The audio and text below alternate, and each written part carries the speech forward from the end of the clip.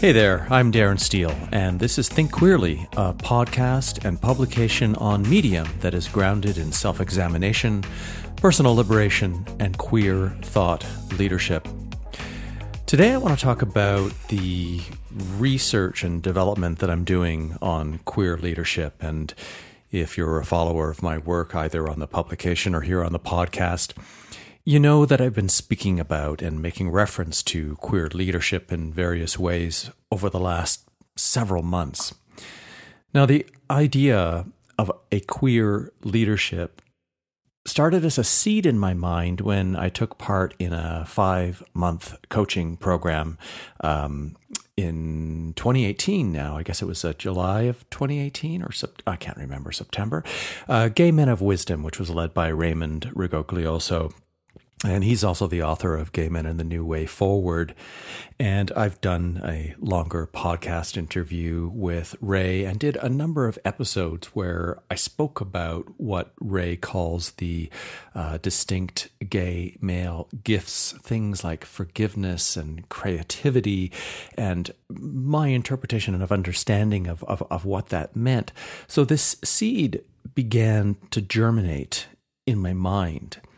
And I wondered how what I was learning in that program that was being taught as unique to gay men might also be comparable and applicable to LGBTQ plus peoples.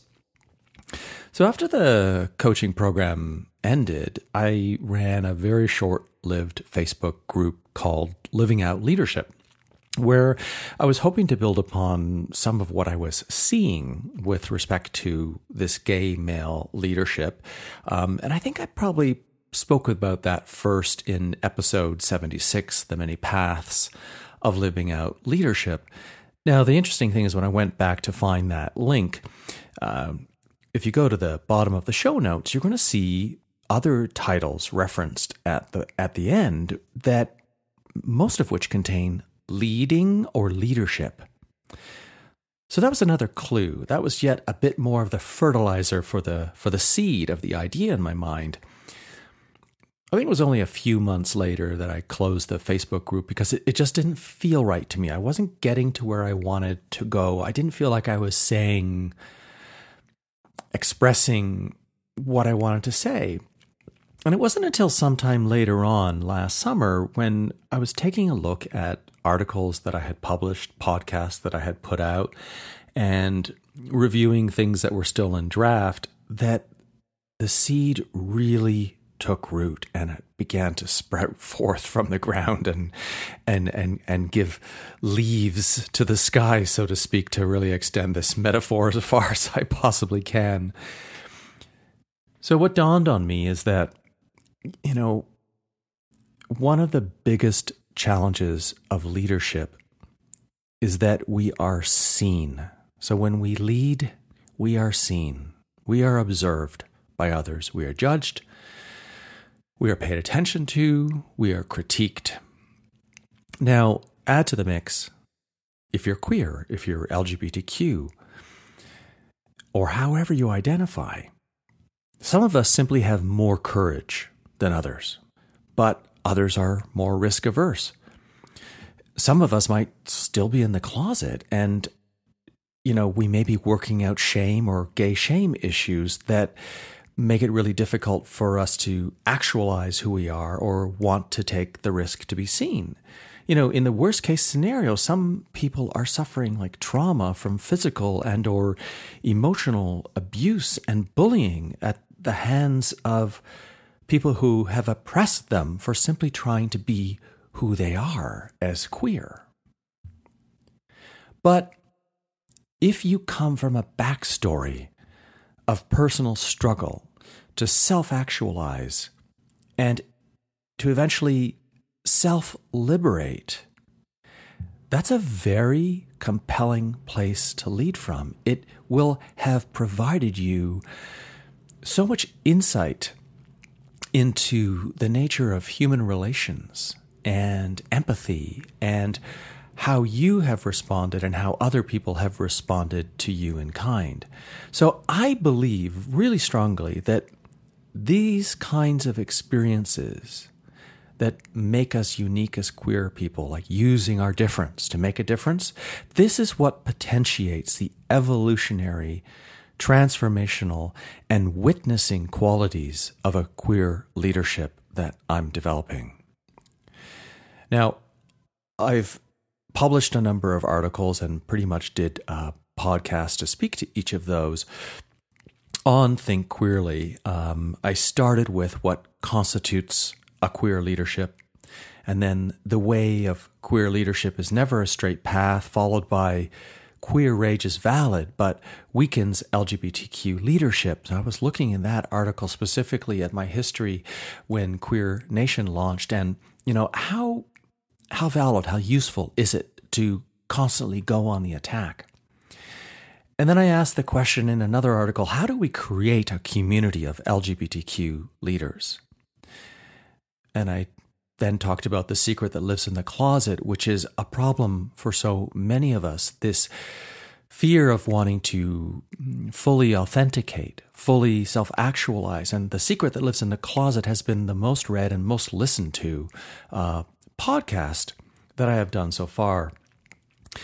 And while I've touched on queer leadership a number of times, I would say the last article I wrote on the series is LGBTQ diversity demonstrates that dualities are artificial constructs.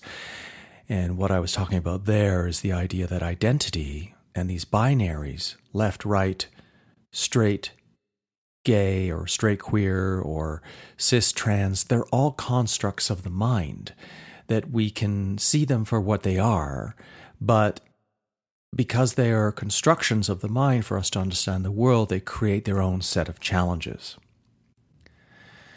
So I will provide all those links in the show notes and directly to the article that supports this show today. So my current definition of queer leadership, I'm going to ask you to complete a questionnaire if you feel it's appropriate to you. And I thought, should I even say what my definition of queer leadership is? Would that influence how you respond? And then I thought, well, while my definition may influence your answers, it might also help you in understanding where I'm coming from so that you perhaps might add to it, or your answers might challenge my own way of thinking and how I'm presenting what I believe to be a queer leadership. So here it goes. Queer leadership is not about organizing people. Instead, it's the principle of individuals leading from their difference and creative uniqueness, not to assimilate into the dominant culture, but to liberate and elevate those oppressed by the status quo. So in my questionnaire, I have 10 core questions, and I'm going to perhaps talk a little bit about the reasons behind them. The first question I ask is about, for the purpose of the questionnaire itself, how do you identify? Like, are you lesbian, gay, bisexual, trans, and so on? This is not one of those surveys where I'm doing marketing research about what to sell to you. Rather, it just may tell me something when I look at all the data that maybe there's something connected to a particular identity, and maybe not. It may be completely random. And then I ask if you consider yourself to be proudly queer, because that's important. If you don't feel proud, or if you don't like the word queer, that will influence how you answer the remainder of the questionnaire. So I ask you to explain why you answered, yes, I am, or no, I'm not proudly queer. And then I ask for a generic definition of leadership and what you might consider to be the most important quality of leadership, and then how you might define queer as a word in relation to like identity, politics, or the way that you view the world, so you can freely answer what you think is most appropriate. And then, do you think there's such a thing as a queer leadership? And if so, how would you describe it? And what would be the single most important aspect or quality of that queer leadership? And then the last two questions, how might a queer leadership benefit humanity? And finally, how might LGBTQ plus peoples lead others in a way that is uniquely queer? So queer is a fascinating word. I love it. Some people hear the word and they take immediate offense to it, and I recognize that fact because the word has been used historically as a slur to insult and put people down, and there are some places in the world where maybe queer hasn't changed so much in its negative meaning, but the meaning of words change, and that's a natural aspect of all living languages.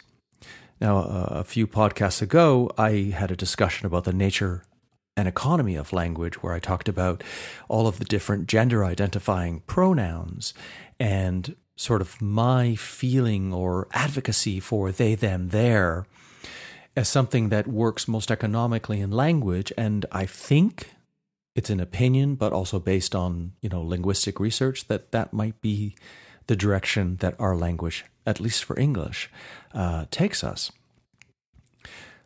So while it's not perfect, nor is it universal, the word queer has taken on a much larger semantic word field, and it could be easily used as a noun to indicate, and I quote, a person whose sexual orientation or gender identity falls outside the heterosexual mainstream or the gender binary. And I've taken that from dictionary.com. So the queer, for me, is political, it's academic, it's identifying, it's personal, and it's also an affront, a challenge to the status quo, which is why it also holds the meaning, and again I quote, strange or odd from a conventional viewpoint, unusually different, singular. So being proudly and unapologetically queer is a form of disruption. Now, disruption causes radical change, but change on its own is neutral. Many people are afraid of change. The deeper that they are stuck in dogma, the harder it is to accept the necessity of inclusion and equal rights for all. Change that potentiates an evolutionary impact and improvement for humanity is what I am seeking to promote with a transformational queer leadership. So if you want to share your thoughts and feelings with me about what a queer leadership means to you, you can. And I invite you to do so and to contribute to my research. You'll find a link in the show notes to a Google form. I don't have like a very easy to click link that I can voice to you here. It will take you 5 minutes, really, maybe 10 minutes top if you're giving me a much longer answer to things. But I am grateful for your time and energy if you choose to answer these questions for me, because this will be my first level of field research to substantiate my ideas with actual answers from individuals. And a final note, these answers are entirely anonymous. I provide the opportunity at the end, if you wish to leave me your name and email in case I wish to contact you, that you can do so, but you don't have to. As always, thank you for listening, and think queerly.